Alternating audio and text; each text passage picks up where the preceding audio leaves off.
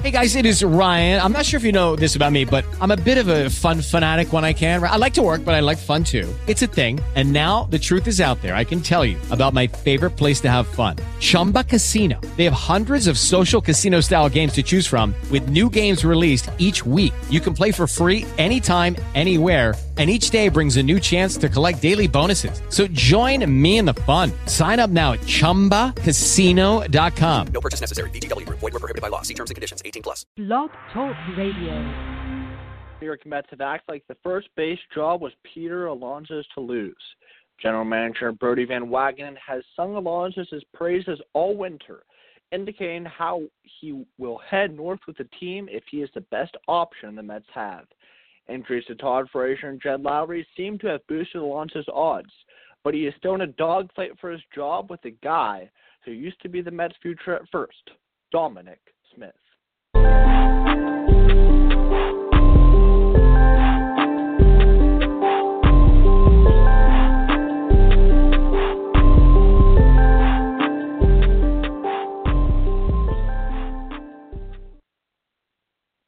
Hey, welcome into Amazing Mets. My name is Benson Fector, usually the producer here on this show, but I'm coming out from behind the scenes to host this show with our buddy Tim, who was on the show last week. So no Jake, no John. Tim, how you doing tonight? Good. How are you? Thanks for having me.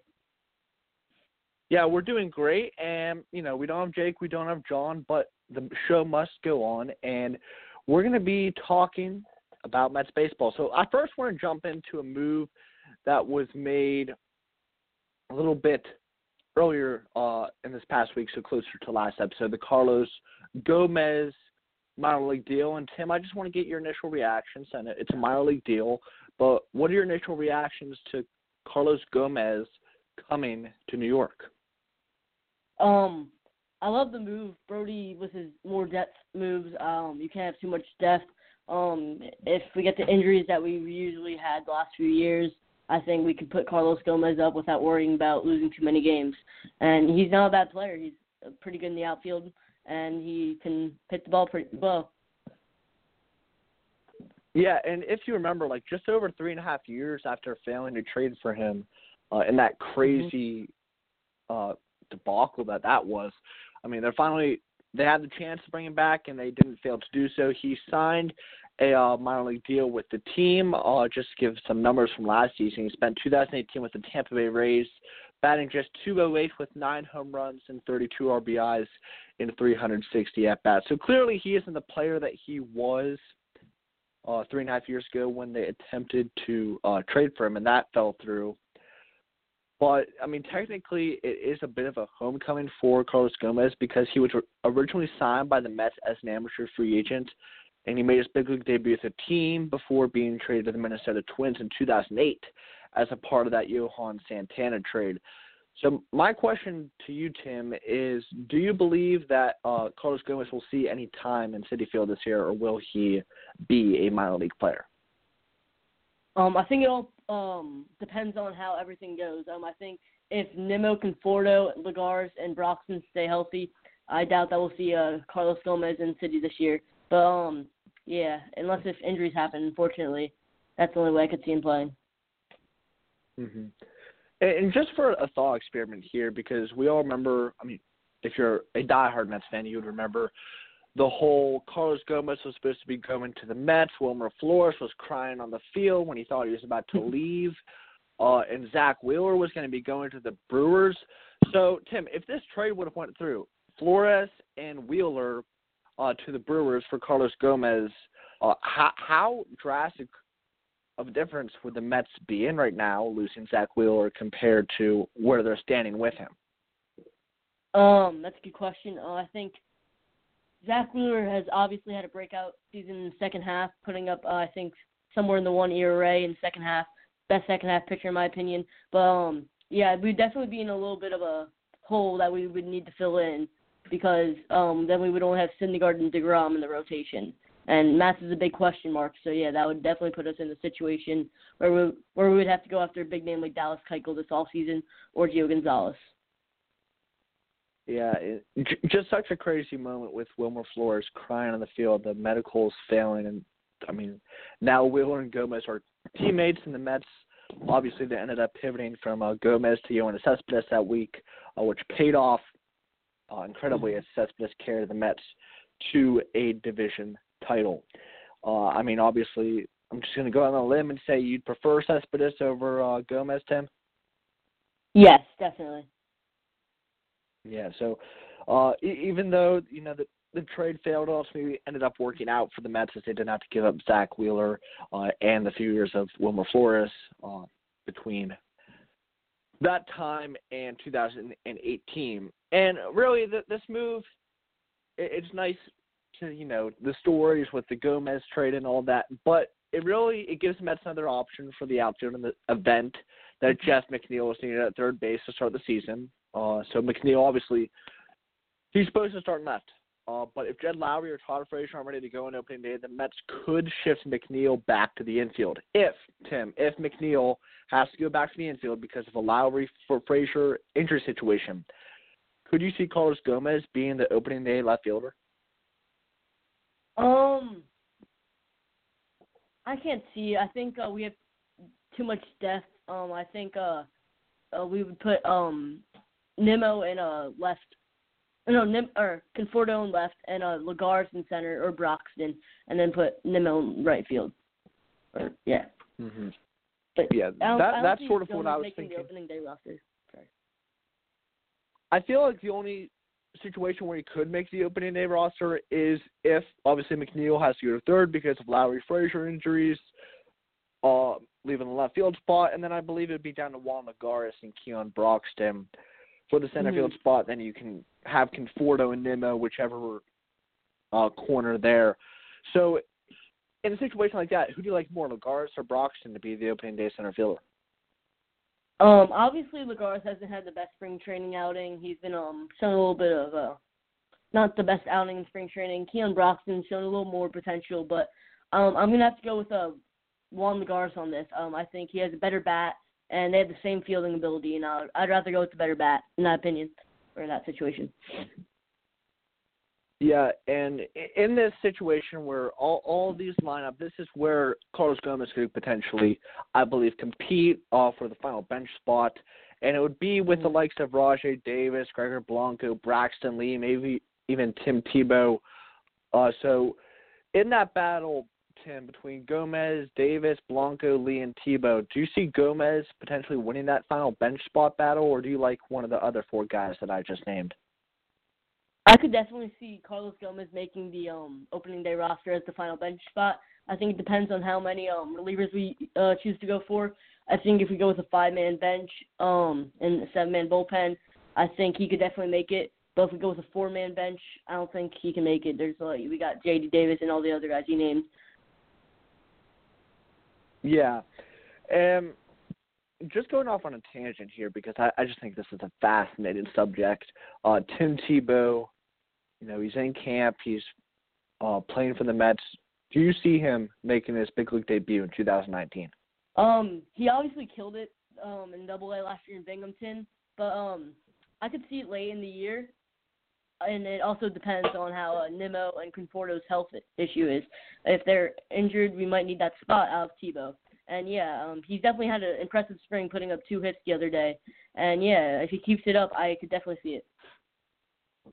Yeah, and what a story that would be. I mean, Citi Field has pretty good attendance because it is in the market of New York. But, Tim Tebow's debut, the national spotlight's going to be in on Queens and Citi Field. And it would sort of be a circus, but it would be nice to see that spotlight put on the Mets. And, it would be great if Tim Tebow would be able to show that he could be a Major League Baseball player and be that two-sport athlete. That would just be so impressive for him to go from a failed NFL quarterback to making it to Major League Baseball, would it not? Yeah, I agree. That's a great accomplishment. Not many people can say they played 2 big league sports, and I think Tim Tebow can definitely handle the big lights. He's played under spotlights in college. He played under spotlights in MetLife when he was on the Jets. So he can definitely handle the pressure. So I think when he gets his chance, I think he'll shine. Yeah, and just final thoughts here on Carlos Gomez. At the end of the day, there's really not an opportunity for him to be they start on the opening day roster, and really for him to even be battling for a bench spot, he's going to be going up against Rajay Davis, Gregor Blanco, Braxton Lee, and Tim Tebow. Any final thoughts here on Carlos Gomez before we move on, Tim? No, I think his only chance of making the opening day roster is beating one of those four guys you just named, and yeah, it's a slim chance he makes it, but if he does, can't wait to see him in Citi Field this year. All right, with that, we're going to head to a quick network advertisement, but when we come back, the Bryce Harper effect, how will it affect the Mets in 2019? Hello, everyone. This is Blake here from the Rattle Up Podcast, a show all about the Arizona Diamondbacks. On Friday at 11 Eastern Time, 9 Mountain Time, we will be talking about the recent news concerning D-backs reliever Silvino Bracho and the news that he will need Tommy John surgery, and how this could affect the Diamondbacks bullpen come opening day. With 7 spots left in the pen, the list of candidates for the back end of the bullpen shrinks, but will we still see guys like Yohan Lopez, Jimmy Sherfy, and Robbie Scott make the opening day roster? Also, we will cover the latest news and notes from Salt River Field. All that and more on this week's episode of Rattle Up, 11 Eastern Time, 9 Mountain Time. See you there. Welcome back into Amazing Mets. Benson Fexer here with Tim filling in for Jake and John tonight. If you're heading down to spring training, you want to get opening day tickets to the regular season, head over to StubYard.com, punch in promo code BPN10. That's BPN10, 10 at StubYard.com. Get 10% off all tickets for all events. It doesn't just count for baseball, it counts for all events. Get 10% off. A great deal over there. Also, if you're listening to the show right now, please give us a call, 845-277-9345. That is 845-277-9345 right here on Amazing Mets. Let's talk Bryce Harper. Tim, last week, the news broke right before the show began, so you and Jake didn't really have time to digest it. But now that a full week has passed and Bryce Harper is officially a Philadelphia Philly, what are your initial reactions? Yeah, so basically I got out of school and I got the notification on my phone, Bryce Harper signed with the Phillies. And most Mets fans were expecting it. It was either the Phillies or the Giants. So, yeah, as much as we were expecting it, as soon as it happened, it was just like panic time. We all were thinking of the situations, Mets finishing 4th place once again. We were all thinking about the negatives, but I think we don't need to worry that much. I think we have a good, solid team. We had a lot of potential players that could break out this year, and yeah, I think we'll be good. Maybe get that another division championship or a wild card at least. Yeah, for sure. And really, I think with the Bryce Harper signing, Mets fans, they're either put in 2 camps. The first camp is that the Mets are cheap, and that the second camp is that Bryce Harper and that contract are overrated. What camp are you in, Tim? The cheap camp or Bryce Harper and his contracts are overrated? I definitely think if we gave Bryce Harper like $250 million, that would be a good deal for him. But $330 million for 13 years, that's a little much for a guy who batted .249 last year. Don't get me wrong, he's a great player who has great potential, but I don't think he's worth that much money.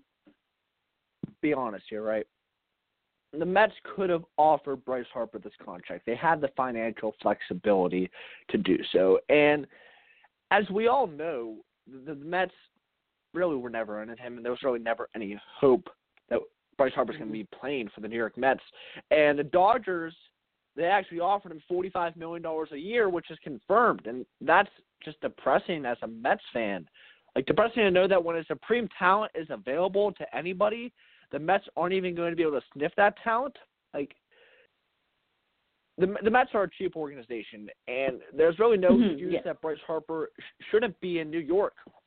It's the biggest market in all of professional sports, and even though they're the little brothers to the New York Yankees, they still have the financial flexibility. The Wilpons just are never willing to open their pockets, and yes, they've gotten bitten with Yoenis Cespedes, but Bryce Harper is out there and he's available, a franchise changer, and not only did the Phillies, the Mets, let him go and stay in the division, but they didn't get him themselves. And that's really where I'm at on this debate. I know you are with his contract is overrated, but let's face it, the Mets are cheap and the Wilpons aren't willing to open their pockets to bring that superstar talent that the Mets need to push themselves over the hump. They have the pitching. It's just whether or not that the offense and the bullpen is going to come together. You make a good point there. I definitely, I can definitely agree with you. I was just trying to point out the other point. Yeah, the bullpens are definitely really cheap. We are a New York market. There's no way we should have not been in the running for Bryce Harper. Like we need a right fielder. We can easily shift Nimmo over to center. Conforto staying left. We can have the best outfield in baseball, better than the Yankees, Giancarlo, and Aaron Judge, assuming they put Giancarlo in the outfield. But I think if we got Bryce Harper, we would definitely have the best outfield in baseball and definitely clinch the National League East champions. Be the Yeah, and really as a whole, you have to compare the Mets and the Phillies off seasons here, right? The Phillies, they went out, they got Harper, they got Segura, they got Realmuto, David Robertson. I mean, the Phillies had a pretty darn good off season, and you add that to Rhys Hoskins returning to a position that he's comfortable with, and you have a very, very interesting team in Philly. You know, the Mets, they're a big question mark. Because, yes, they did add Edwin Diaz. They did add Robinson Cano, Jed Lowry. But you don't really know where you're going to get from this New York Mets team. Now, if they went out and signed Bryce Harper, then you are guaranteed more success than you were without him. And they had the pocketbook to do it. Yet, another offseason, and really another failed offseason for the New York Mets. Yes, Brodie Van Wagenen came in, and he added some interesting pieces. But these were small market baseball club making these moves. These are the moves that teams like the Rays, the Athletics would make, not a team that the New York Mets should be making. And I can just imagine how frustrating it is to the Mets fans to see offseason after offseason the same story over and over again while the Wilpons are sitting on a fat load of cash owning a New York baseball team. I totally agree with that. If we were to get Bryce Harper, that would just secure us. Obviously, we got Edwin Diaz, Wilson Ramos, Jed Lowry, and all those guys. But adding Bryce Harper on top of everyone, probably one of the best young baseball players, definitely, in my opinion, would just put us over the top over the Phillies. The Phillies wouldn't have him. The Phillies offseason would just be Realmuto and Segura and McCutchen pretty much. And that would probably make them a fourth-place team. But now the Mets are the big question mark of the division, I think. The Mets are definitely can be considered the fourth-place team in the NL East. That's why I think we should have sniffed Bryce Harper's contract, definitely as a New York market and all that, yeah. Yeah, for sure. And not only that, but like if you look at Bryce Harper's numbers against some of the top Mets pitchers, he's batting .323 against DeGrom with 2 solo homers and 38 plate appearances. Like, it's going to be tough. And then Syndergaard, .292 average, .733 OPS, and 30 at-bats.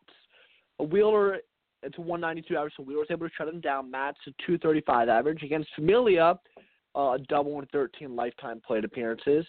Luis Avalon, 2 singles and 6 walks. Against Justin Wilson, he's batting .500 with a home run and 2 walks lifetime. Like, the head-to-head matchups are going to be so important this season, and this is where Mickey Callaway's decisions are going to be incredibly crucial. Let's take an example. Does Mickey take out Wheeler in the 6th with runners on first and second and 2 outs to bring in Justin Wilson because lefty-lefty? Does Avalon have a better shot to make the team just because of his success against Harper? Of course, these are all questions Mickey had to answer when Bryce was with Washington for 19 games, but it's tough to see that the Cy Young in the league, the best pitcher in baseball, Jacob DeGrom, gets hammered by Bryce Harper. These are interesting stats you bring up. Definitely Bryce Harper kills our pitchers. And that's one reason we'd either want him out of our division or on the Mets. Because now we just have to face Bryce Harper a lot more times. Obviously, we had to face him with the Nationals, but I would say the Phillies roster right now is a lot scarier than the Nationals was last year. So, yeah. I think definitely Bryce Harper against all of our pitching. He's always been crushing our pitching, and if he had him on our team, we wouldn't have to be worrying about this situation right now. Yeah, and here's really what it comes down for me personally. I'm tired, the sports fan existence being reduced to waiting for players and other teams to retire to have any chance of success. For Jeter to retire, still waiting for Tom Brady to retire, Sidney Crosby to retire. Now it'll be waiting for Bryce Harper's contract to expire. And then we'll all be old by that point. Imagine if Mike Trout is added to that, which is, I mean, it's frustrating because these markets like Philadelphia aren't bigger than the markets that New York Mets sit in, and we have to take a break real quick. But when we come back, we're going to be talking about why we actually believe there's no reason to panic for the Mets, and we'll see how they fare in the upcoming 2019 season. We'll be back in a moment. Hey guys, this is Benson from Bucko Booth, also producers here on this show. Just want to make sure you tune in this Saturday at 8 a.m. Eastern to another edition of Bucko Booth. We're going to be breaking down the week that was Pirates baseball, as well as discussing Francisco Cervelli. His contract is up at the end of the season, and whether or not we believe that the Pirates should pursue an extension with the veteran catcher. We'll break down all of that, and we're going to be jumping into the USA Today win predictions for the Pirates and see how accurate we believe those totals are, and we're going to give our win predictions as well. Then to wrap it up, we're going to be discussing Tyler Lyons and how he's been impressing early on for the Pirates and if he'll make that opening day bullpen. All this and much more on this week's edition of Bucko Booth. You don't want to miss it. This Saturday, 8 a.m. Eastern. I'll let you get back to this show, but make sure you join me Saturday, 8 a.m. Eastern. See you there. Welcome back to Amazing Mets. Benson Feck here with Tim, filling in for Jake and John on the Amazing Mets podcast. If you're listening, please give us a call at 845-277-9345. That's 845-277-9345. All right, Tim, I want to talk a little about Noah Syndergaard's outing the other day, where he walked 5 Astros in his 2 2/3 of work against this past Saturday. What are your thoughts on his outing?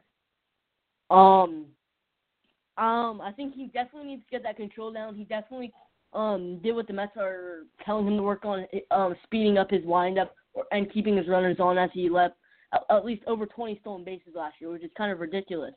So I think he's definitely improving that part of his game, but definitely his control needs to be there. I think if he controls his fastball, which is definitely one of his best pitches, and mixes in some off speed, he'll definitely be a top 10 pitcher.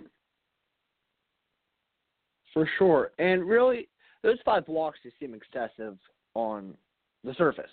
But in addition to the fact that this is spring training, the 5 walks were more of a product of Syndergaard working on command and not so much to the fact that he was wild per se. Like, even though there were 5 walks, it didn't seem as if Syndergaard was wild.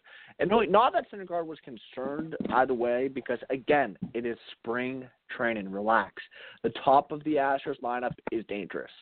So, I mean, there's no reason to panic over the start, and that's really what I wanted the message to get out. It's spring training. You can't overreact to success, and you definitely can't overreact to failure, as guys are just trying to get their work in and prepare for March 28th. If Syndergaard does this in his first start, then we can start freaking out. But this is spring training, and we have to realize that. Mm-hmm. And the positives about the outing, obviously the 5 walks is a little sketchy, but we have to look at the positives. He pitched 2.2 innings, laying up 0 runs. Obviously those 5 walks aren't good, but laying up 0 runs is, at the end of the day, is all we need. And putting up 4 strikeouts, which is still pretty good for his second outing. Yeah, for sure. And during Noah's first start against the same Astros earlier that week, he worked primarily on fastball against that top of the order, the dangerous order. On Saturday, he still worked fastball, but outer half against right-handed batters like George Springer, Jose Altuve, Alex Bregman. Outer half. He was right there, but he was just a hair off. And while it may seem like the umpire was squeezing him, he got most of those calls right. There's really no reason to worry. He's going to get that control back. It's just a matter of time. There are still 3 weeks until opening day. And really, if you should be worried about anything, be worried that Justin Wilson gave up 2 jacks to lefty hitters in the Mets' 8-7 loss to Houston, which ended on the Marlin. Rajay Davis was called out in interference for a double play turn at second base. But really, I just want to talk about Justin Wilson for a second. 2 home runs, lefty hitters. What's going on here? That's definitely not what we signed him for. We signed him to at least get 1 inning of him to face lefty, or 1.1 inning going against a lefty. But if he's going to get demolished by lefties, like in the same inning, that's just not acceptable. Like, we paid him, I think, $10 million a year, and this is just not what we signed him for. Like, yeah. Yeah, for sure. And to all the concerned Mets fans out there, by the way, as of March 1st, so 6 days ago on Friday, Brandon Nimmo's final test results are in. It was a virus. You can cancel all the cooking lessons. He's good. So I guess Brandon Nimmo does know how to cook after all. Just a really funny story with that coming out last week on the show. I'm sorry, what did you say? I'm sorry. Cut out for a second.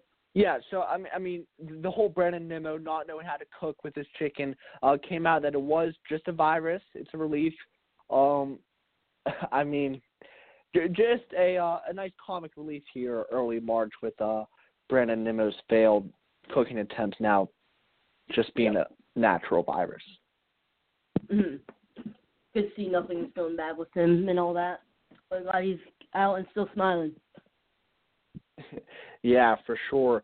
And just for a minute here, I want to discuss a little bit more about Noah Syndergaard and the rotation as a whole. But I want to get your thoughts on the rotation first. I mean, you're the bigger Mets fan. So, give us about 60 seconds here of your take on the Mets rotation. Obviously, we have the National League Cy Young 2018, Jacob deGrom. I think he's going to not have the same year he had last year, but I think he'll definitely put up a great ERA, good whip, and, everything like that. He had the lowest home run per 9 percentage, so hopefully he can keep that up. Noah Syndergaard, this is his make or break season. He's obviously had a few shaky seasons, coming off an injury in 2017, 3.03 ERA. His potential is definitely in the 2.4 ERA area. It just has to work on his command, as you said earlier, and his off speed and keeping runners on, and then he'll definitely be a top 10 pitcher in the league, definitely National League Cy Young consideration. And Zach Wheeler, I think if he keeps up his second half year, we're golden. Big top three in the pitching, best three in pitching in the MLB. And obviously Steven Matz is a big question mark. He's had few seasons in a row where he's had little shaky seasons, but hopefully he can bounce back and be the top lefty of our rotation. And Jason Vargas, we don't know how much longer he's going to be in the rotation for. Let's be honest. He had an awful year last year, horrendous. Every 5 days we were just biting our fingernails, hoping he doesn't get lit up. He showed a little bit of promise in the second half, putting somewhere in the 2.3 area ERA or 2.8 ERA, but I can't see him being the fifth starter for the whole year. I could see guys like Hector Santiago or anyone like that being the fifth starter. For sure, and I just want to stop you on one point, Tim. I personally don't believe that top three is the best. Even I don't believe that the Mets rotation is the best in baseball, even for the National League for that matter. I mean, you look at some of the other rotations that have been quietly compiled around the league. I mean, you look to the Houston Astros, obviously, but then you just look in the National League as a whole, and a quietly assembled group in Pittsburgh with Jameson Taillon, Trevor Williams, and Chris Archer. Those top three are arguably better than the top three that the Mets have assembled. And really, again, to me, question mark with Zach Wheeler. I mean, what is he going to do? Was last season a fluke? Was he going to go back to his 2017 type season, or is he going to make a continuation? So that's just a theme for this Mets season. It's going to be a question mark type season. Like, I mean, we could honestly see them being anywhere from first place atop this division to being in fourth place, and even some I've heard from bold predictions here on the Baseball Podcast Network. The Marlins catch. Barry Adelson predicts the Marlins are going to finish ahead of the New York Mets. Wow, that may be a crazy prediction. Some intelligent guy is making that prediction. So it's just going to be a big question mark. And while the title of this segment was No Reason to Panic, I mean, is there a reason to panic, Tim? I would say yes, And I don't think our rotation is the best right now, but I think it has the potential to be the best. It depends on how everything works out. Obviously, everything is going to be the way it was last year, but I think if Syndergaard has a breakout season, DeGrom has a same type of season, we are definitely a top 3 rotation kind of, but it all plans out on everything. But back to your question, is anything to worry about? I think definitely there's something to worry about. Phillies definitely had a better offseason than us, I would say, with that Harper move. They got the best catcher in the league, arguably the best outfielder in the league, and top 10 shortstop, and Gene Segura.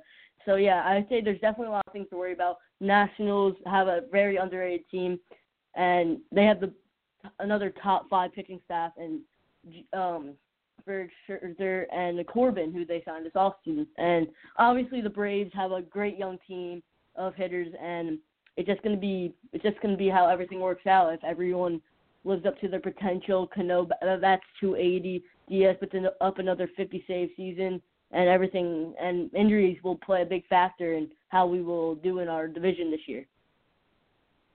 For sure. So we got to take a quick break here to Amazing Mets, but when we come back, we're going to be talking about who the Mets added this week as baseball advisors in the front office. That'll be straight ahead after the break.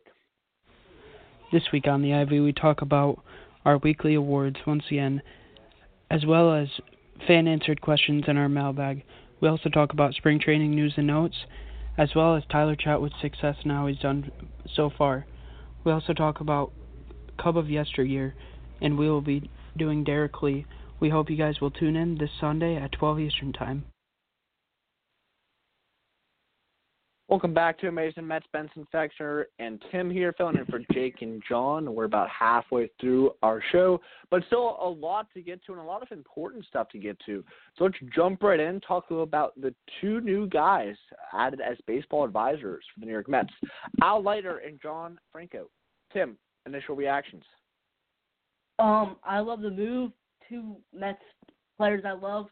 Obviously, Al Leiter was one of our best pitchers in the 2000 area, and John Franco, one of my favorite Mets of all time. So, yeah, I love the move. Yeah, and really, the New York Mets, they may have not spent big on Bryce Harper, but they're continuing to invest in their front office. New general manager Brodie Van Wagenen has made it a point to hire a lot of different people to help change the culture of the organization. And these latest 2 hires, they're 2 well-respected former players, Al Leiter and John Franco. They were teammates on the Mets in the late 90s. They've been both hired as baseball operations advisors. And, Leiter, he's going to be working in scouting and player development with a focus on mental preparation for pitchers. It's a perfect role, in my opinion, for him. What do you think about Leiter's role as a scout and player development and focusing on the mental preparation for pitchers moving forward? I love how we did that move. I love how we continue to invest in our front office, and yeah, I like how we're mental preparation. That's a key on the mound. You gotta stay in the game on the mound, and obviously, as he pitched for how many seasons? He pitched for 19 seasons. He obviously knows how to stay mentally on the mound. So I think it's a great move, and from a 2-time All-Star, pitchers will listen to him, and yeah, they'll learn a good amount from him. And yeah, he has a great eye in baseball, so I think it's a great move. Yeah, and the beauty of adding Al Leiter to this front office, Brodie is doing what he can. He's adding the brain trust to the front office and trying to change the culture of this organization, which is just great to see. And Leiter, he's not too far removed that guys don't know who he is, and he's a well-respected former player, 19 seasons, as you mentioned, in the league. He's going to know how to get these young guys ready because DeGrom, we'll talk about this later, Syndergaard, Wheeler, they're not all going to be here forever. Some new guys are going to have to step up at some point in the Mets' near future. And having Leiter there, getting these guys mentally prepared for the majors is going to be a big deal. And then him scouting as well with the player development aspect. Wonderful move for the Mets, and really nothing I can complain from Brodie on there. Just talking about John Franco's role, so he's He's already been working with the Mets in a community relations capacity. He's going to remain in that role while also taking on additional responsibilities with scouting and development. So Franco, he's already been here. He's done that community relations, but he's going to be joining later in the scouting development. But Franco will not be doing the mental preparation for pitchers. So what are your thoughts on Franco's role with the organization?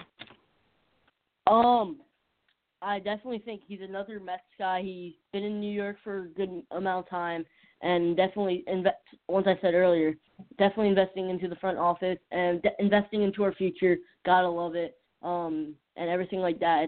It's great to see us bring back old Mets players and see them in the front office role and continuing our future. And definitely, it'll be best for us in the future, as I said once again.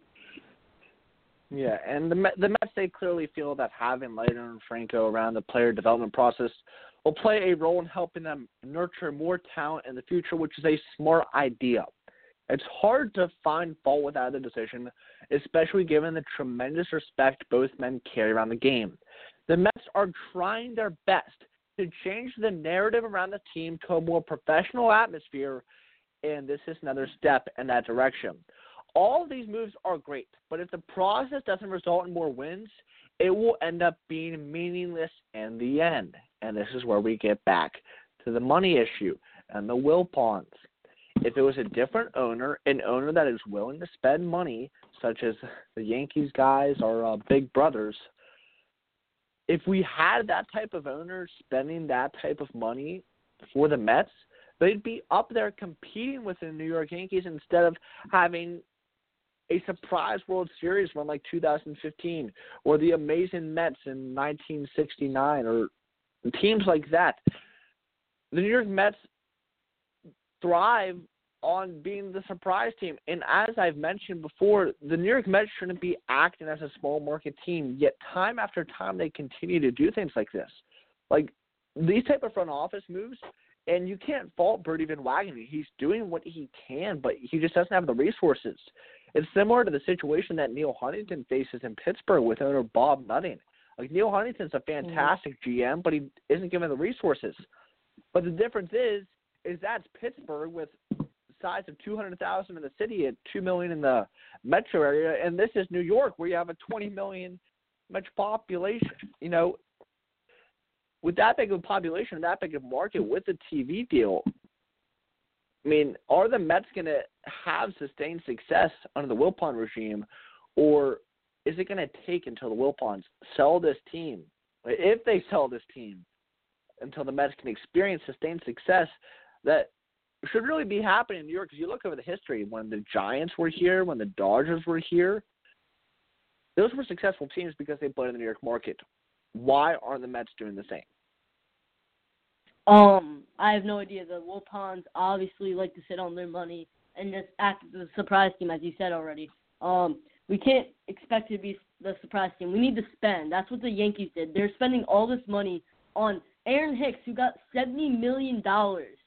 He isn't even as good as Jacob deGrom and all these players that the Mets should offer contract extensions to. The Yankees are taking risk. That's what the Mets need to do. We need to take risk. We made one with Cespedes. We made a mistake. Well, I don't think we made a mistake. He carried us to the World Series. It looked like a good move at the time. But we need to make more risk. Obviously, we need, the Yankees are making all these contract extensions, and we need to make more too. I think we need to start off with extending Jacob deGrom, as we'll get into later. We need to extend all these young players, such as Zach Wheeler, who's, I think, 28 years old. He has a future. Noah Syndergaard, his contract's starting up soon, 26 years old. Michael Conforto, Brandon Nimmo, all these guys we can extend.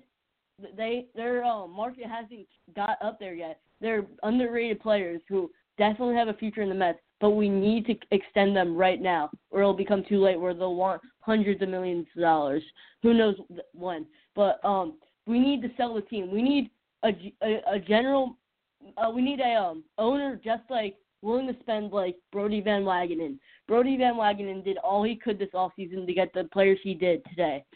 And now we're just a fourth-place team. He doesn't have the resources. We need an owner who's willing to spend and take a risk.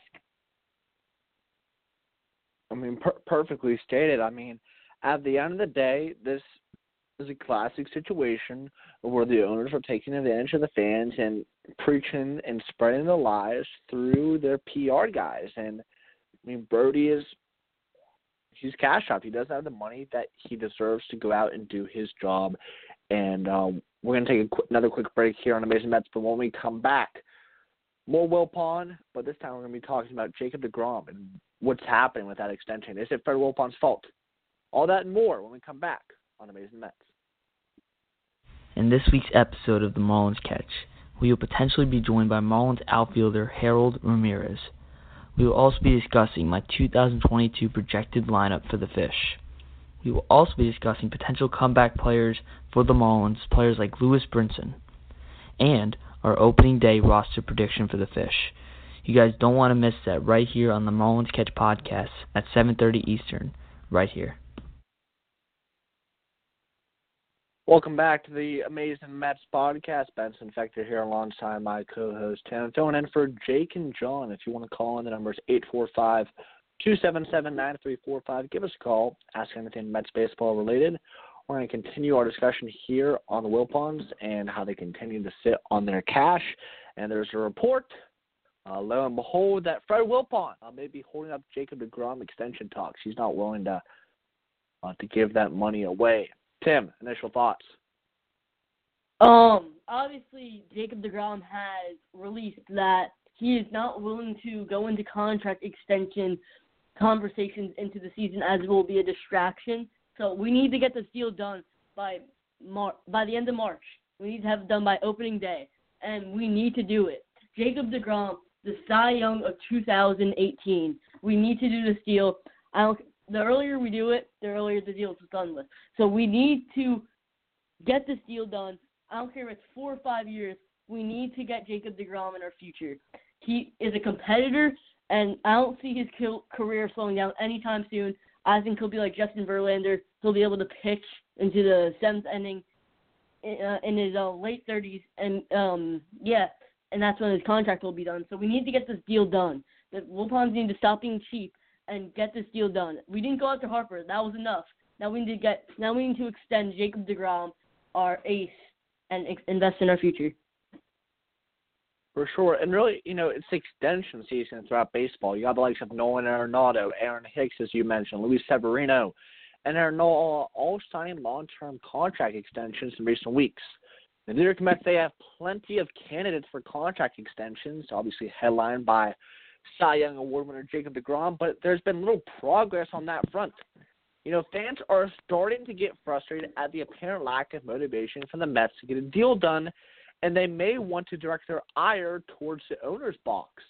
It's the same story that's been told time and time again. Yes, Fred Wilpon, you made a mistake signing Yoenis Cespedes to that long-term extension. But that doesn't mean you have to keep all that money to yourself because you made one mistake. This is a big market, a extremely big market that the New York Mets play baseball in. One mistake shouldn't handicap an organization for the rest of time. And it's a sad story for Mets fans. Like, the Mets fandom is built on hope that, yes, we can do this. We're the Amazing Mets. We're going to shock everybody. But the front office, Wilpon shouldn't be acting like that. He's a very wealthy man that is pinching his pennies in a market such as New York. I agree. We can't be afraid to take risks, as I said earlier. Cespedes shouldn't indicate our future. We made a risk. That's baseball. That's business. People make mistakes, and I love that move when we made it, actually, because he put up 20 home runs with the Mets, carried us to the World Series. That's what Jacob deGrom did. He carried us to those at least 7. Wait, he won 10 games. So, and he won those 10 games for us. We won half those games, 2-1. If Jacob deGrom wasn't the pitcher he was, we would have lost all 10 games. So he carried us to those 70 plus 10 wins, whatever. We need to sign players like Jacob deGrom, Noah Syndergaard, Zach Wheeler, Brandon Nimmo, Michael Conforto. That's our future. We need to invest in it right now. Without a doubt. And yes, I mean, GM Brody Van Wagenen, he is on board with locking up DeGrom long term. Van Wagenen is not saying no to this, but it's Mets owner Fred Wilpon is being hesitant about giving a huge deal out to the team's ace. And yes, let's admit it, the Mets have a history of getting burned on long-term deals. It's not just Yoenis Cespedes, it's David Wright, it's Johan Santana, and they haven't delivered due to injury woes. DeGrom is already 30 years old, and the Mets have control of him through age 32 when he would finally hit free agency. The idea of letting DeGrom play out these 2 years in his prime and avoiding paying for a potential decline probably has some appeal for Wilpon, but again, it is a bad idea for the Mets. Okay, yes, DeGrom is going to be 33 in his first year on his new contract if he continues with the Mets or signs with a different team. But we see guys like Justin Verlander who are pitching Cy Young caliber levels late into their 30s. And the fact that the Mets are hesitant, and especially for Wilpon, to not go ahead and do this, and yes, they've definitely gotten less than ideal returns on long-term deals, but that doesn't mean the proper response should be to completely avoid long-term contract. These are guys worth paying for, and a pitcher in his prime with less mileage on his arm than the typical 30-year-old ace, if that doesn't fit the bill, what does?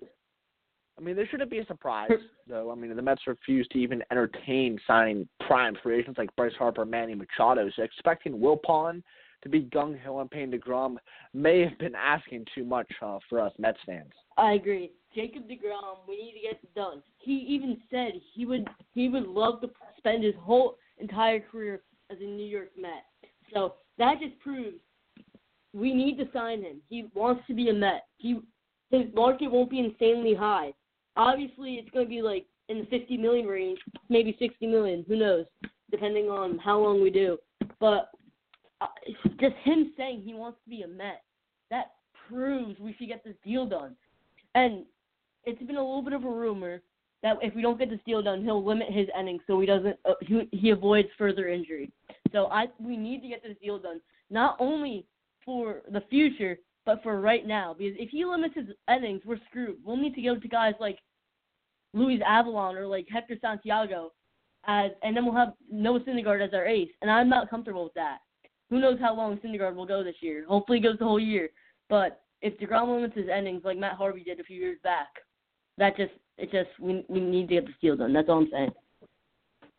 Yeah, and really, I mean, the only hope that Mets fans can have right now is they have to hope that Van Wagenen can change Wilpon's mind before opening day, because the risk of DeGrom leaving after 2020 increases the longer he remains unsigned. Joel Sherman, he proposes a 4-year extension worth $124.5 million that kicks in after this season with an easily obtainable 5th-year option worth $31 million. If DeGrom can't attain the option, the Mets would be able to buy out the 5th year for $10 million, giving the Mets an out if he doesn't age gracefully. This is a kind of deal that should be fair to both sides. But if Wilpon doesn't open the vault, then the Mets could have issues convincing other players on the roster to stay in the future. And honestly, the Mets have a solid young core, as we've mentioned throughout the episode. It's not just DeGrom. It's not just Syndergaard. You got Nimmo. You got Conforto. I mean, McNeil eventually, Rosario eventually, maybe Peter Alonso eventually. Like, this is a solid young core that the Mets are building, yet Fred Wilpon, because of the likes of Cespedes and David Wright and Johan Santana, he's not willing to open the vault and spend the money necessary to be a winning baseball club. The Mets are operating as if they are the Tampa Bay Rays, in which they need to trade their established guys year after year and overhaul year after year to remain even somewhat competitive. And it's a disgrace to see because, again, New York is not Tampa Bay. New York is not Oakland. New York is not Pittsburgh. This is New York City, the greatest city in the entire world, and Fred Wilpon has all the power in the entire world, just outside of the New York Yankees, to go out and spend the money that the Mets fans deserve to see on the field. I mean, ultimately, baseball, yes, it's a game for the players, but it's also a game for the fans. It's where the money is made. And year after year, the Mets fans have to see a product that really is just thrown together in a small market attitude. And it's sad to see that Fred Wilpon is just sitting on his cash and unwilling to extend even guys like Jacob deGrom, who you could give an opt-out to after a fifth year and wouldn't have to get snake bit like they did with Cespedes Wright and Johan Santana. I would love that deal if we could get that kind of deal. Joel Sherman posted on Twitter with where we could decline his fifth year. I'd love that. And the worst thing is, if we don't sign him, he could easily go to the Braves, who need a starting pitcher in like 2 years, and that'll screw us even more in the future. So we need to get this deal done like right now. And he would get so much respect from Mets fans. You don't even know. Every Mets fan would be so proud of him for actually doing a contract extension since Yoenis Cespedes. I would go to at least 6 Mets games this year. I still probably will, but I would be so happy that we're actually spending money on Jacob deGrom. We didn't get Bryce Harper. We didn't get Manny Machado, who we didn't really need. But if we were to get our ace for another 4 or maybe 5 years, I would love that. Yeah, without a doubt. No, the only hope that the Mets fans can have right now is that Brody Van Waxen convinces Fred Wilpon. Until then, it's just a waiting game. And every day that Jacob deGrom is not signed to a long-term extension, it's raising the percentages that he walks come time. We'll take our last break on Amazing Mets, but when we come back, we're going to be talking about Dominic Smith in the first base position. Peter Alonso, Dominic Smith, who wins a job.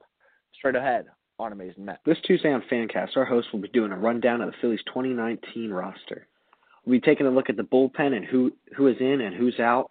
How is Jake Arrieta going to come back from a tough first year in Philly, and will he take a step forward in 2019?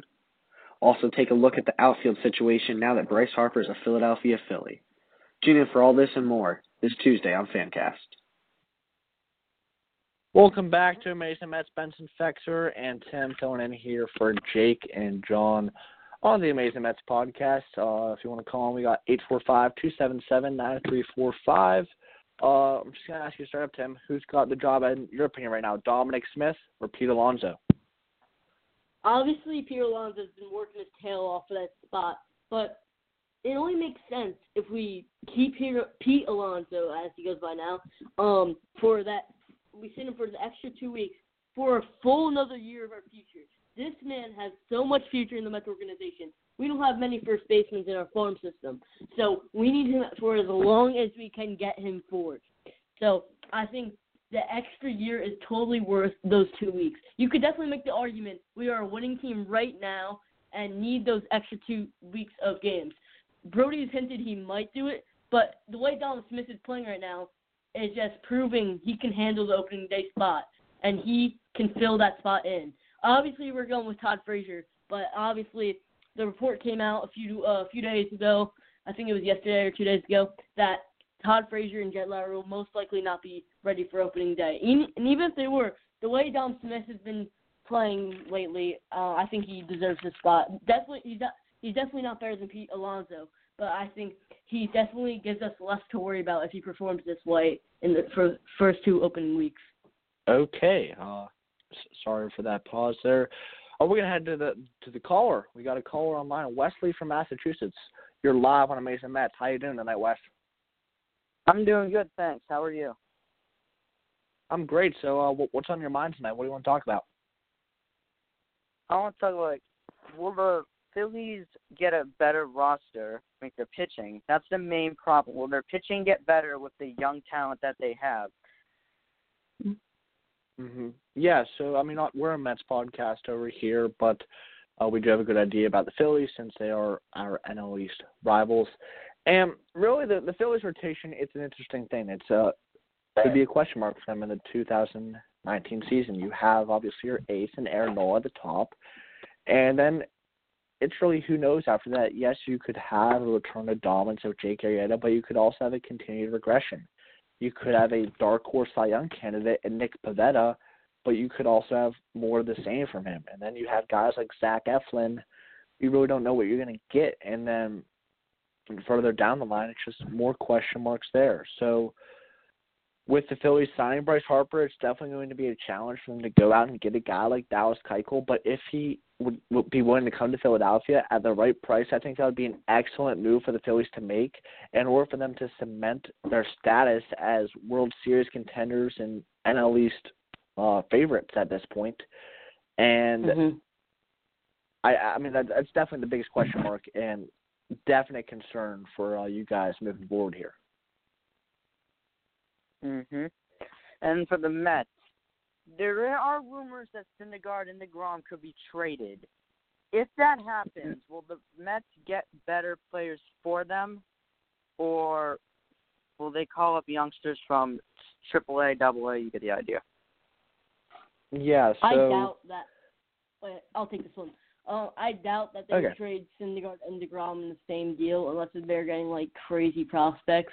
But they're trading separate deal. What? I was meaning like separate deal. Oh, separate deal? Yeah. I mean, we definitely have the depth to do it. We have like Hector Santiago, but I wouldn't want to trade one of those pieces. But like obviously Syndergaard could blow out his arm any day of the week, any day of the month, any day of the year.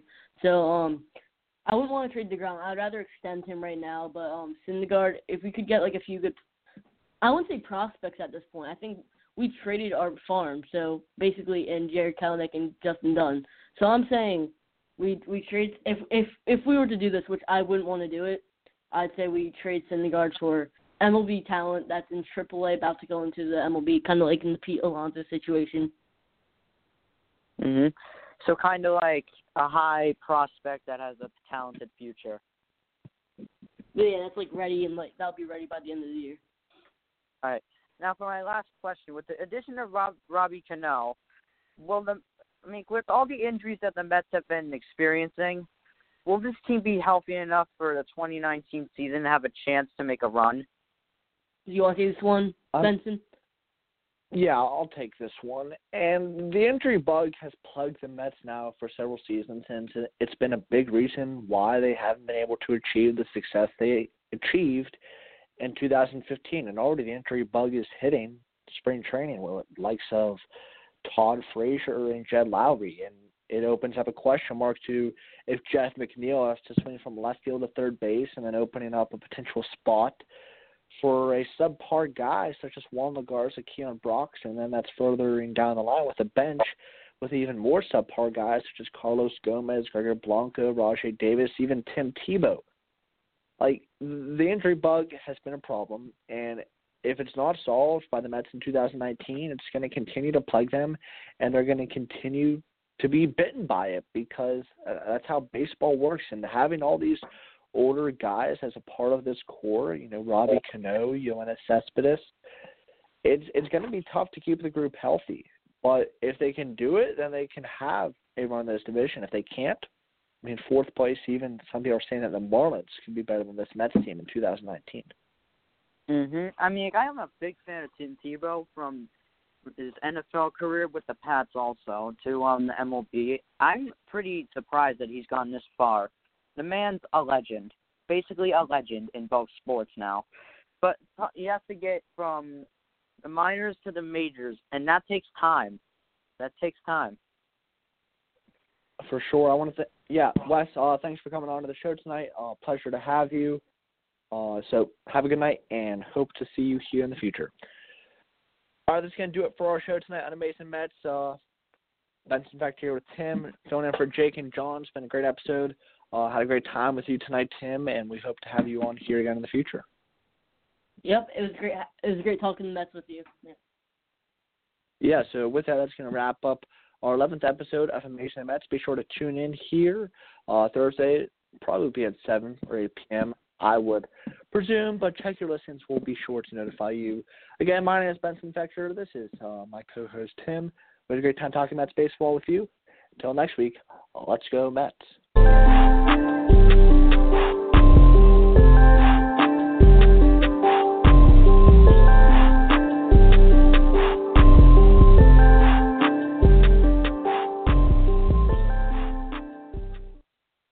Amazing Mets is produced by Benson Fexer. Amazing Mets is a production of the Baseball Podcast Network. Be sure to give our hosts a follow on Instagram, Benson at Bucks Dugout and Tim at Met Station. For more Amazing Mets content, be sure to head over to our website at baseballpodcastnet.com. Be sure to follow the Baseball Podcast Network on all of those social media platforms. Instagram at Baseball Podcast Net, Twitter, Ball Podcast 1, that's PODCAS 1, YouTube at Baseball Podcast Network, and SoundCloud at Baseball Podcast Network. Thank you for tuning in to Pinstripe Talk. We'll see you next time.